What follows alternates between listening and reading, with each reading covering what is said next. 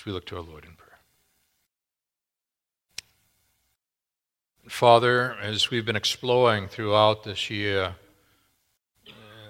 the challenges, the hardships, the difficulties of life, we've spotted how the first 7 chapters and the physical hardships of life come under your lordship. And now in chapters 8 and 9, all the financial challenges of life also come under your lordship, and we need to understand these issues in light of your grace. And Father, in all these services today, one thing we all share in common is this need for grace. It's unmerited. It's not something we can earn. It's been secured at the cross of Jesus Christ when he died in our place for our sins. And we see how Paul used a financial illustration to hammer home on eternal truth. He who is rich became poor so that we who are poor might become rich. So, Father, what we're asking is that you will open our eyes to the depths and the breadth of what's here in these verses as we seek to harness the intent of what we see in Paul's writings. So these minutes are important. We're not here to listen to a pastor share his opinions. We're here to delve into the riches of God's truth and how it relates to life. So, Father, once again, we're asking that you would warm these hearts, that you would engage these minds, and that you would shape these wills. As again now, Father, we've come here to see Jesus and him only. And we're praying these things again now in Jesus' name. Amen. Well, I wanted to keep my promise, and so there you have it, because my sister and I had set aside this time to begin to work through the whole matter of how do you empty a house when your parents are now home with the Lord. We were working through boxes, materials, and there's so much there. Just a host of things that were distinctives of what he's all about and his legacy. Now, pastorally, I've been able to distinguish between a sigh and a yawn. A yawn reveals our tiredness. A sigh reveals our weariness. I took another box and brought it back into the living room, and so I began to work them through, and what I noticed is that anything that pertained to the way in which my father would give in matters of relationship to the Lord would have a memo. And the memo, in the left-hand corner, down below, there was a cross, followed by 2 core 8-9. And I looked up and I said, cross 2 core 8-9, cross 2 core 8-9. And then all of a sudden, it's as if God was saying, I'm prepping you for next Sunday's exposition.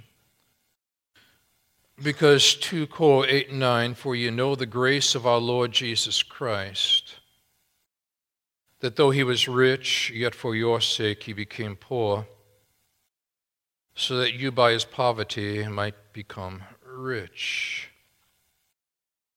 And I began to think about the significance of that and the way in which God in his sovereign purposes allows these things to occur so that we are better equipped to be able to address the issues of life.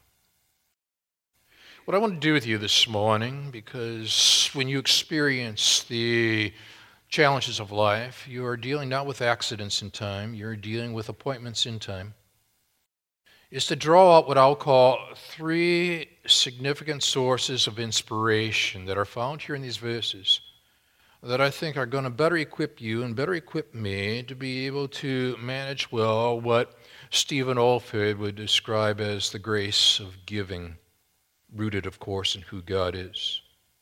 The grace of giving. And as you understand the values of life, and then you evaluate your own life, you realize that the word evaluate has the word value in it. And so it forces you and forces me to evaluate our values of what's of highest significance.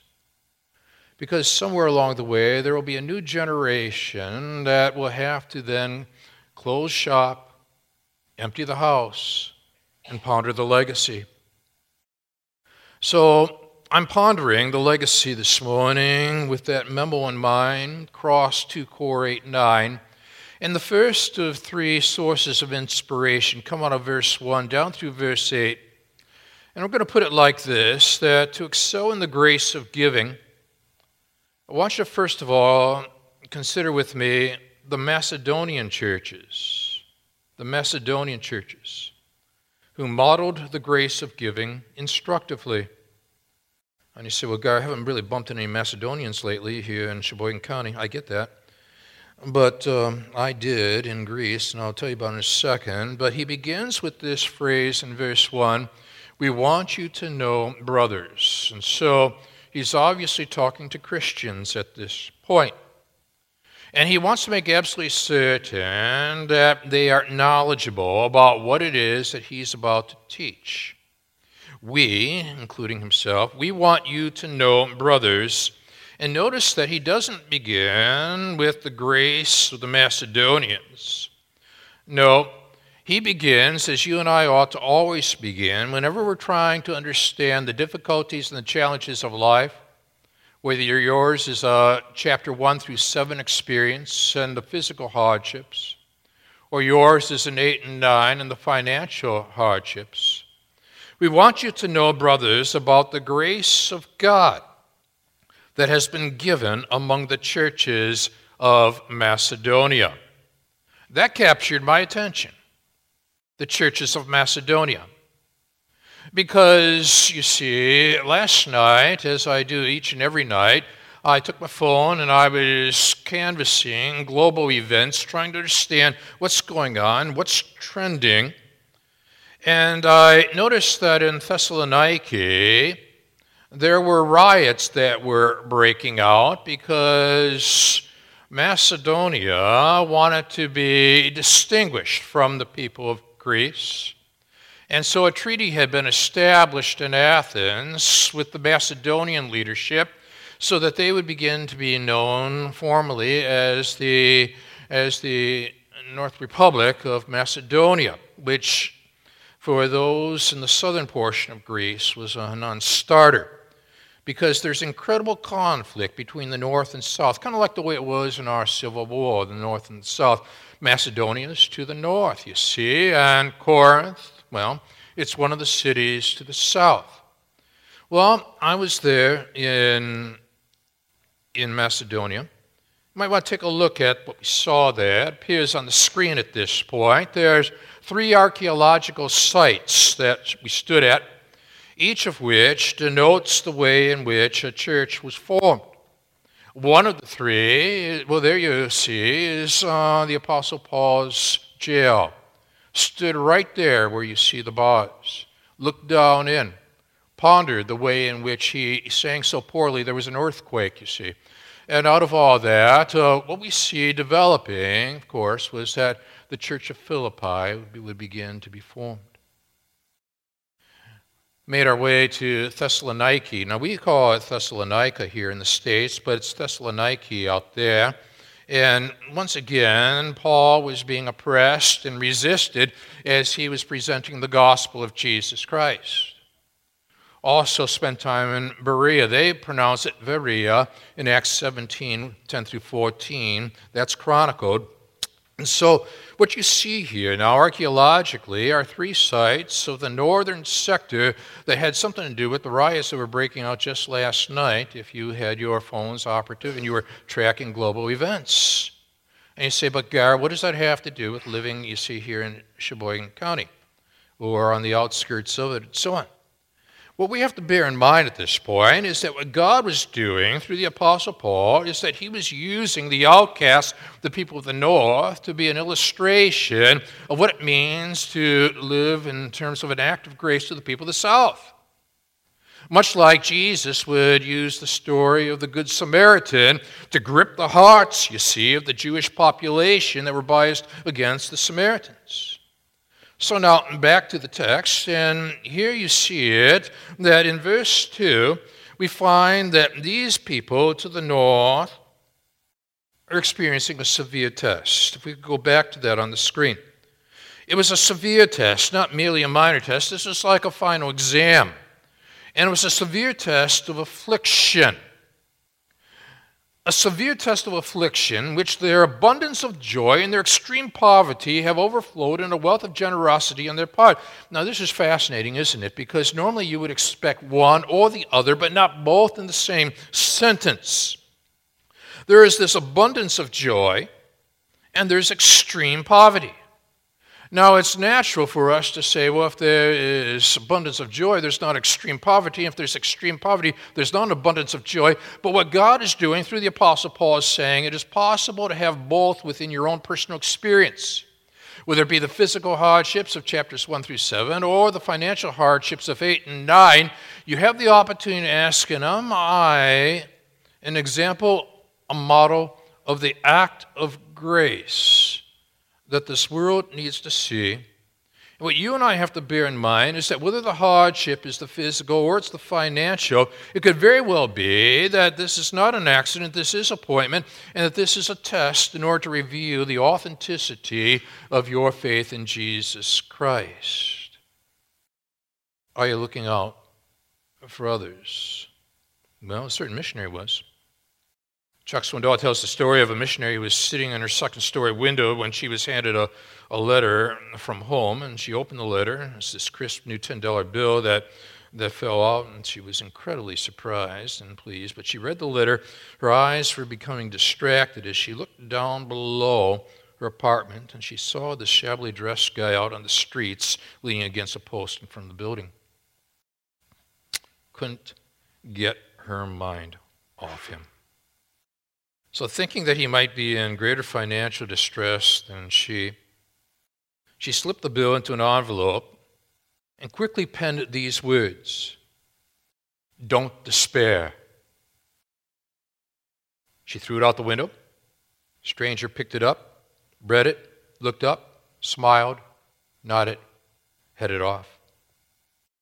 Well, the next day, as she was about to leave the house, there's this knock at the door, and when she opened it, she found this same shabbily dressed guy standing there smiling as he handed her a roll of bills. And when she asked what they were for, he said, "Well, that's the $60 you won, lady, and don't despair, paid 5 to 1.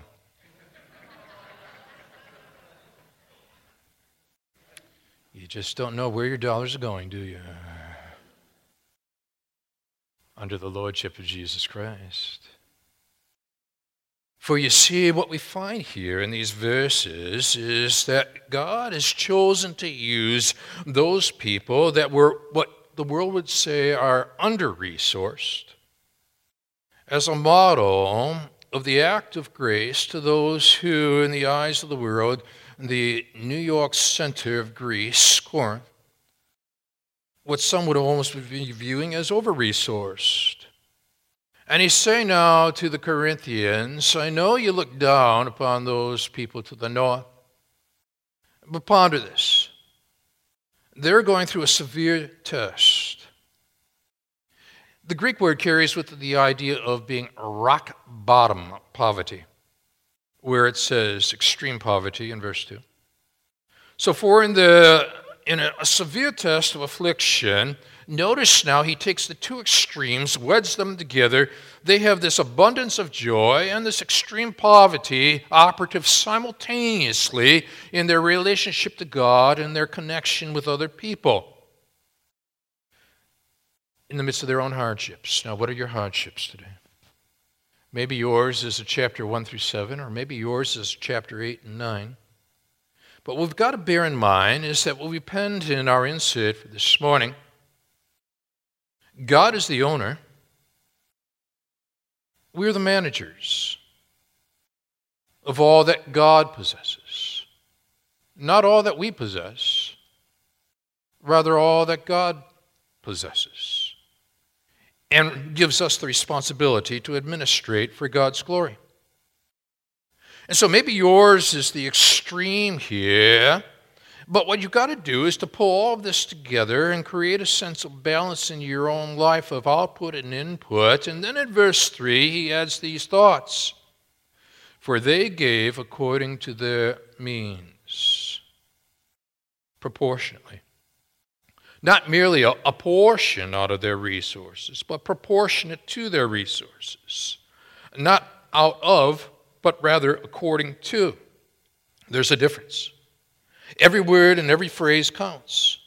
For they gave according to their means. And then the Apostle Paul is saying, as I can testify. In other words, he's a first-hand witness here as to what's unfolding in the north. And he wants to allow those in the south to understand the impact those in the north are having, even though they might be viewed as under-resourced. I can testify they're going beyond their means of their own accord. And then in verse 4 makes this powerful statement, begging us, not us begging them, begging us earnestly for the favor of taking part in the relief of the saints. Now, when you and I look at that, we realize that this taking part comes from the Greek word koinonia. Koinonia. Now, you've heard me say before, if you've been around just a little bit, that the word koin and koinonia need to be understood together, because if you are looking for fellowship, and I encourage you to come out tonight, by the way, for life groups where fellowship is really developed, where the worship on Sunday morning gets connected to the fellowship that is going to be firsthand, up front, personal Sunday evening. Tie it all together here. Koinonia. Coins are meant to be in circulation. And if you're out of circulation relationally with other believers, you're going to be out of fellowship with other believers. So these people are in circulation. The coins are being exchanged in the relationships of life. And what they want to do is to understand that there's a relational dynamic involved when they understand God is the owner, we are the managers, and they want to participate in koinonia, where we not only share in someone with one another, Jesus, but we then share with one another because of Jesus, begging us earnestly for the favor, taking part of having koinonia in the relief of the saints. And you say, Gert, help me understand that. What's that all about? Well, you see, in Jerusalem, the mother church, what we find is that they're impoverished and they're having a hard time resourcing, financing their ministry. And so now the Gentiles get to bless the Jews, to reciprocate for the fact that the Jews were meant to be a blessing to the Gentiles. Lay by as God hath prospered. Years ago, Hudson Taylor, founder of the China Inland Mission, started each new year by writing a check to the Order of the Hebrew Christian Testimony to Israel in London. He would mark it off in his memo section to the Jew first. And well, David Barron, the gifted scholar of that fine organization, when he received the gift, he immediately reciprocated, sent in his own personal check to the China Inland Mission with the notation in his memo section, and also to the Greek. Now, those who know their Bibles well know that there is a statement to the Jew first and also to the Greek or Gentile. There's to be this reciprocal effect. And what we find out of all this is that when we are in fellowship with God, we are in fellowship with grace. And the act of grace is not meant to be a reservoir in our experience. It's to be a channel of our experience in which grace is being distributed and the ministry takes place in the financial realm as well. Well, she was shopping one day and decided to stop for a cup of coffee and bought a bag of cookies and put them into her purse and then entered a coffee shop. You ever done that? Well, the tables were filled except for one, which a man was sitting there reading a newspaper. And seating herself at the opposite chair, she opened her purse, took out a magazine, and began to read. Several years ago. Well, after a while, she looked up and reached for a cookie, only to see the man across from her also taking a cookie. And she glared at him.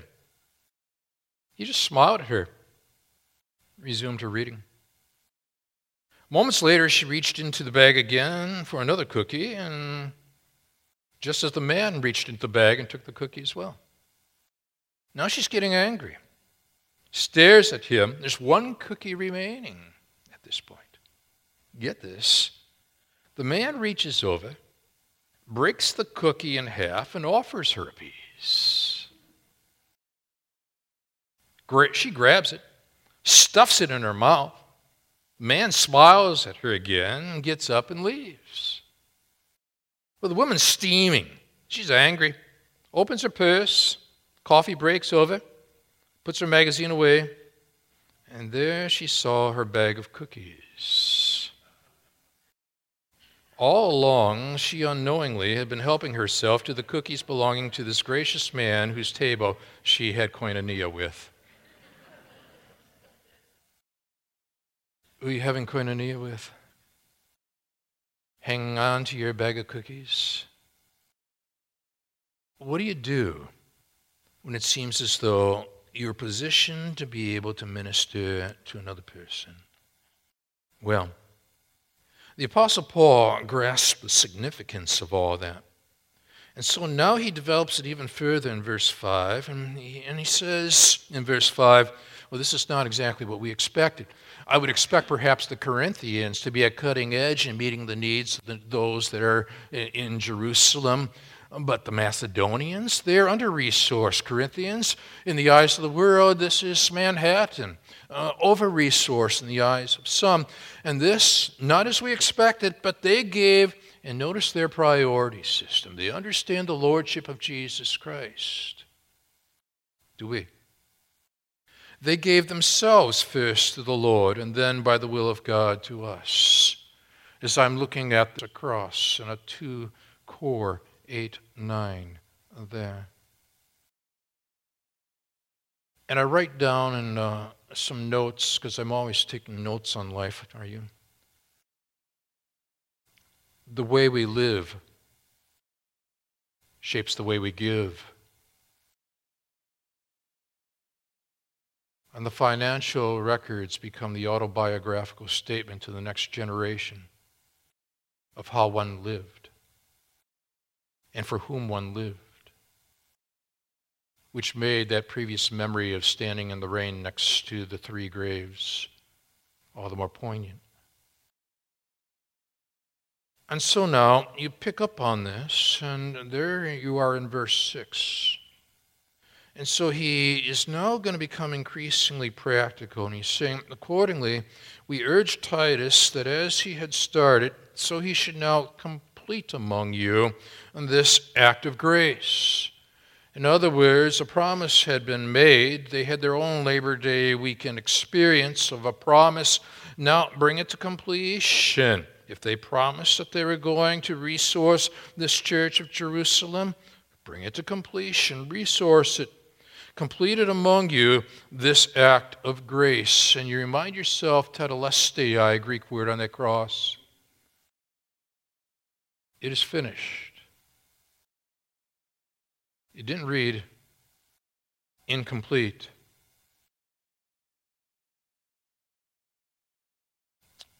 Tetelestai. Complete this act of grace.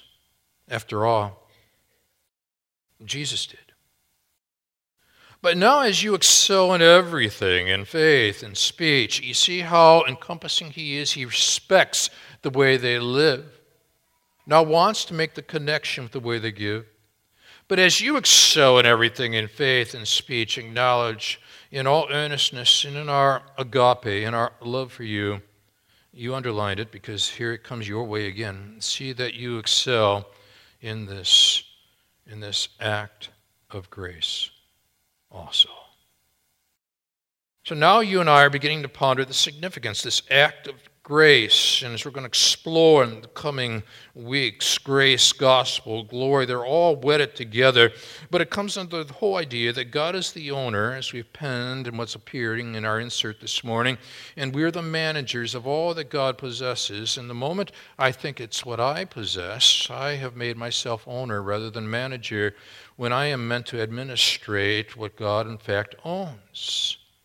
And so here now, he brings it together in this opening source of inspiration. These Macedonian people that seem so under-resourced to these Corinthian people who seem to be the Manhattan crowd of their day and so overly resourced. I say this not as a command, but to prove by the earnestness of others that your love also is genuine, authentic at this point. Sitting in a cafeteria years ago at Wheaton College with a friend of mine, and David was doing his best to try to convince me maybe I should become a pastor, and I said I will have nothing to do with that.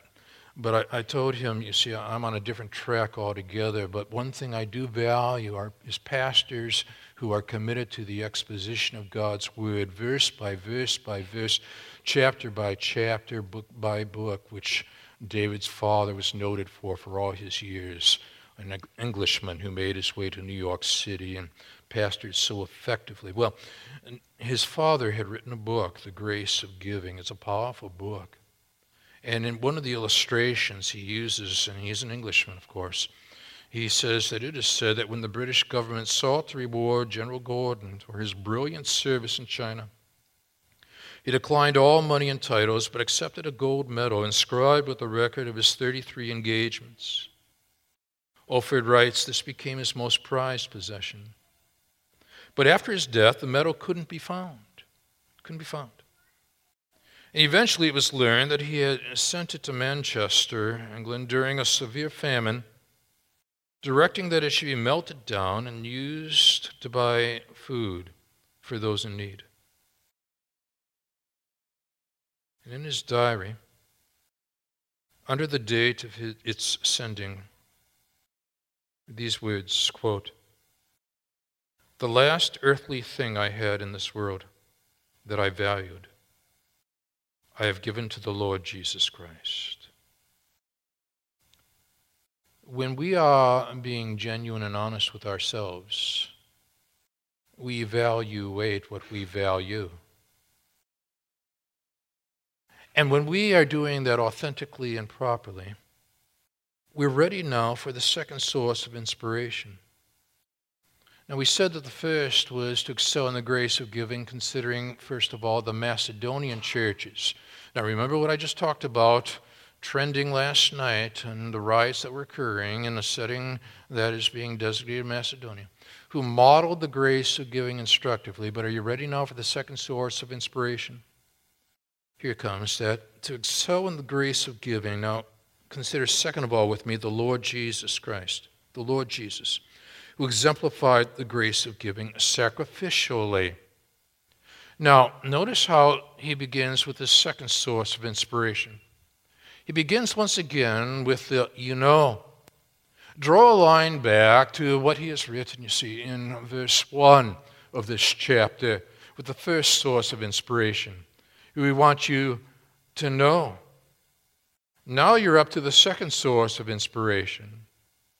And here in verse 9, what we find is that the Apostle Paul is saying, for you know. He doesn't even have to tell them. Now they know it. You know the grace of our Lord Jesus Christ. And I ponder the significance of that powerful statement. Because what he will do is to take that word grace and use it as the umbrella for the dynamic flow of what comes next. And he's going to use a financial illustration of the spiritual truths of the cross of Jesus Christ. So get where he's coming from here. He's been consistent with what he's writing about thus far, that though he was rich,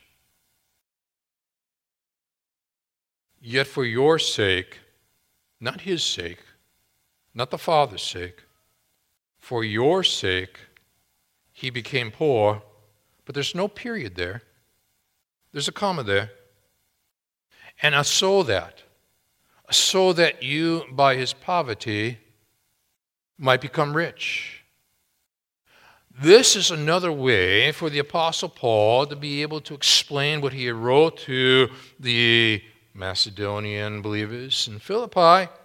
Have this mind among yourselves, which is yours in Christ Jesus, who, though he was in the form of God, did not consider equality with God a thing to be grasped, but emptied himself by taking the form of a servant, by being born in the likeness of men. Being found in human form, he humbled himself by becoming obedient to the point of death, even death on a cross, but it doesn't end there. Therefore God has highly exalted him and bestowed on him the name that is above every name, so that at the name of Jesus every knee should bow in heaven and on earth and under the earth, and every tongue confess that Jesus Christ is Lord, to the glory of God the Father. God is owner. We are managers. And so God in eternity past, and how does that work, by the way? Eternity past, when eternity stands outside of time, and God sees past, present, future, all in the present tense. But for the sake of it all, God in eternity past, in the covenantal dynamic of God the Father, God the Son, God the Holy Spirit, there was this covenantal relationship in which the second member of the Trinity would enter into this world via Bethlehem to die on a cross known as Calvary to save us, you see, from our sins. And we're the recipients. We're blessed. And it's in the memo section across 2 core 8-9 experience for you and for me. And now I ask myself, and you ask yourself likewise, in the second source of inspiration, and what can I learn from that? Well, maybe David Livingstone can help us there. I think he can. I remember standing in Westminster Abbey and pondering this great story of Livingstone. We're in Africa. He had had significant health problems and could only drink goat's milk. And he only had one goat to retrieve the milk each day with which would sustain him. And so one day, Livingstone prayed, Lord, all I have is yours, everything. Do with it as you are pleased, not as I am pleased. Well, watch out what you pray for. That same day, a tribal chieftain, he ministered in Africa. You see, a tribal chieftain became taken up with Livingstone's goat. Made it very clear he'd like to have it. Now, Livingstone remembered his prayer and gave the chief his goat, and the chief in return gave Livingstone the stick the chief was holding. And as Livingstone walked away, he turned to somebody who understood his language and asked, well, what will I do now? I gave away my goat for this silly stick. And his friend replied, that is not a stick. That is the king's scepter. You can have anything you want with the king's scepter. You not only own one goat, you now own all the goats in this kingdom. Are you hanging on to a goat when God wants you to walk with the scepter? For you know the grace of our Lord Jesus Christ. Though he was rich, yet for not his sake, not the Father's sake, yet for your sake, me included, he became poor. But there's not a period there, there's a comma there because you got to add on, so that by his poverty, using the financial illustration now, might become rich. Ponder that in the Financial Peace University presentation. Sign up for that. Consider the significance of that. Talk to others about how all this fits together for God's glory. Because now you're on to the third source of inspiration here. And we're going to jump down to verse 13 for the sake of time. Because to excel in the grace of giving, I want you to join me now in considering thirdly the Israelite people who experienced the grace of giving daily. Macedonians, instructively, Jesus, sacrificially, Israelites, daily. And you say, Gary, where's that coming from? Let's check it out. Because in verse 13, for I do not mean that others should be eased and you burdened, but that as a matter of fairness, your abundance at the present time should supply their need, so their abundance may supply your need, and there may be fairness. And as Dr. Olfer would put it, this is not outward compulsion. This is an inward expulsion. Powerful. And that there may be fairness. And then what the Apostle Paul does next, because I want you to see the continuity between the Old Testament and the Newer Testament. He's going to root his teaching of this opening section regarding financial hardships with an as it is written, which is just the way we approach week by week by week the teachings on Sunday morning. We do not do it topically. We allow the text to produce the topic. We don't impose, we expose God's word to everyone else. And so now he says, as it is written, which is what you and I are burdened for in our weekly expositions. Here it comes at you. Whoever gathered much had nothing left over. Whoever gathered little had no lack. And you say, well, Garrett, help me there. What's that all about? The as it is written is taking you back to Exodus chapter 16.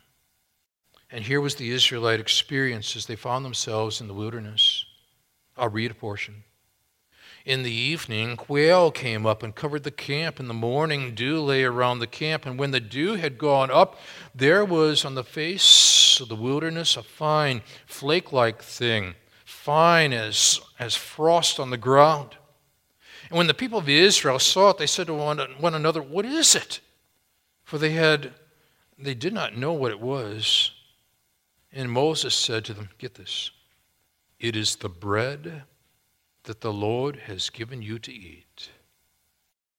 This is what the Lord has commanded. Gather of it up, each one of you, as much as he can eat. You shall take an omer according to the number of the persons that each of you has in his tent.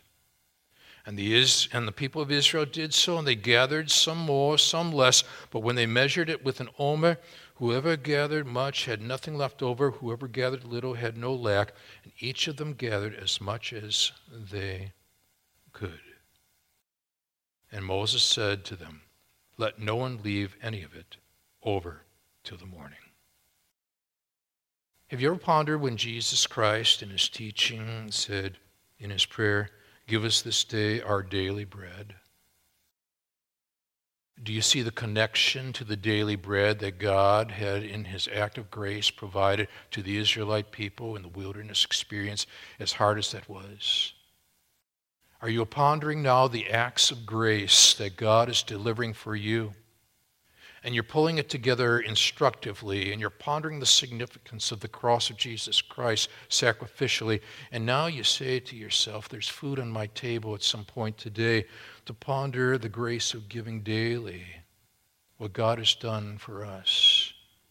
And we think about Macedonians, and even trending now in 2018, what's happening there. And we think of the cross of Jesus Christ and how what happened then relates to all of time. And we think about, furthermore, the Israelites and the daily bread experience that God delivers. Cross. 2 Cor 8:9. And it's a grace moment. And I realize that once again, God is prepped for what he wants to say via his word, for his glory. What's in your memo? Let's stand together.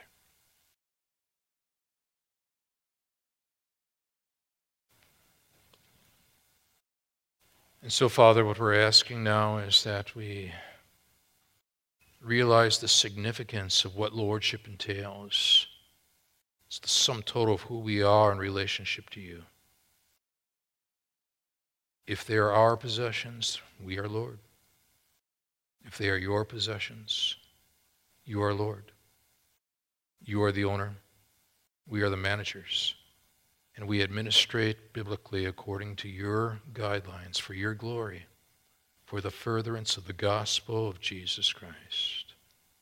Thank you for the act of grace, and thank you for being our God. We praise you now. In Jesus' name, amen. God bless you.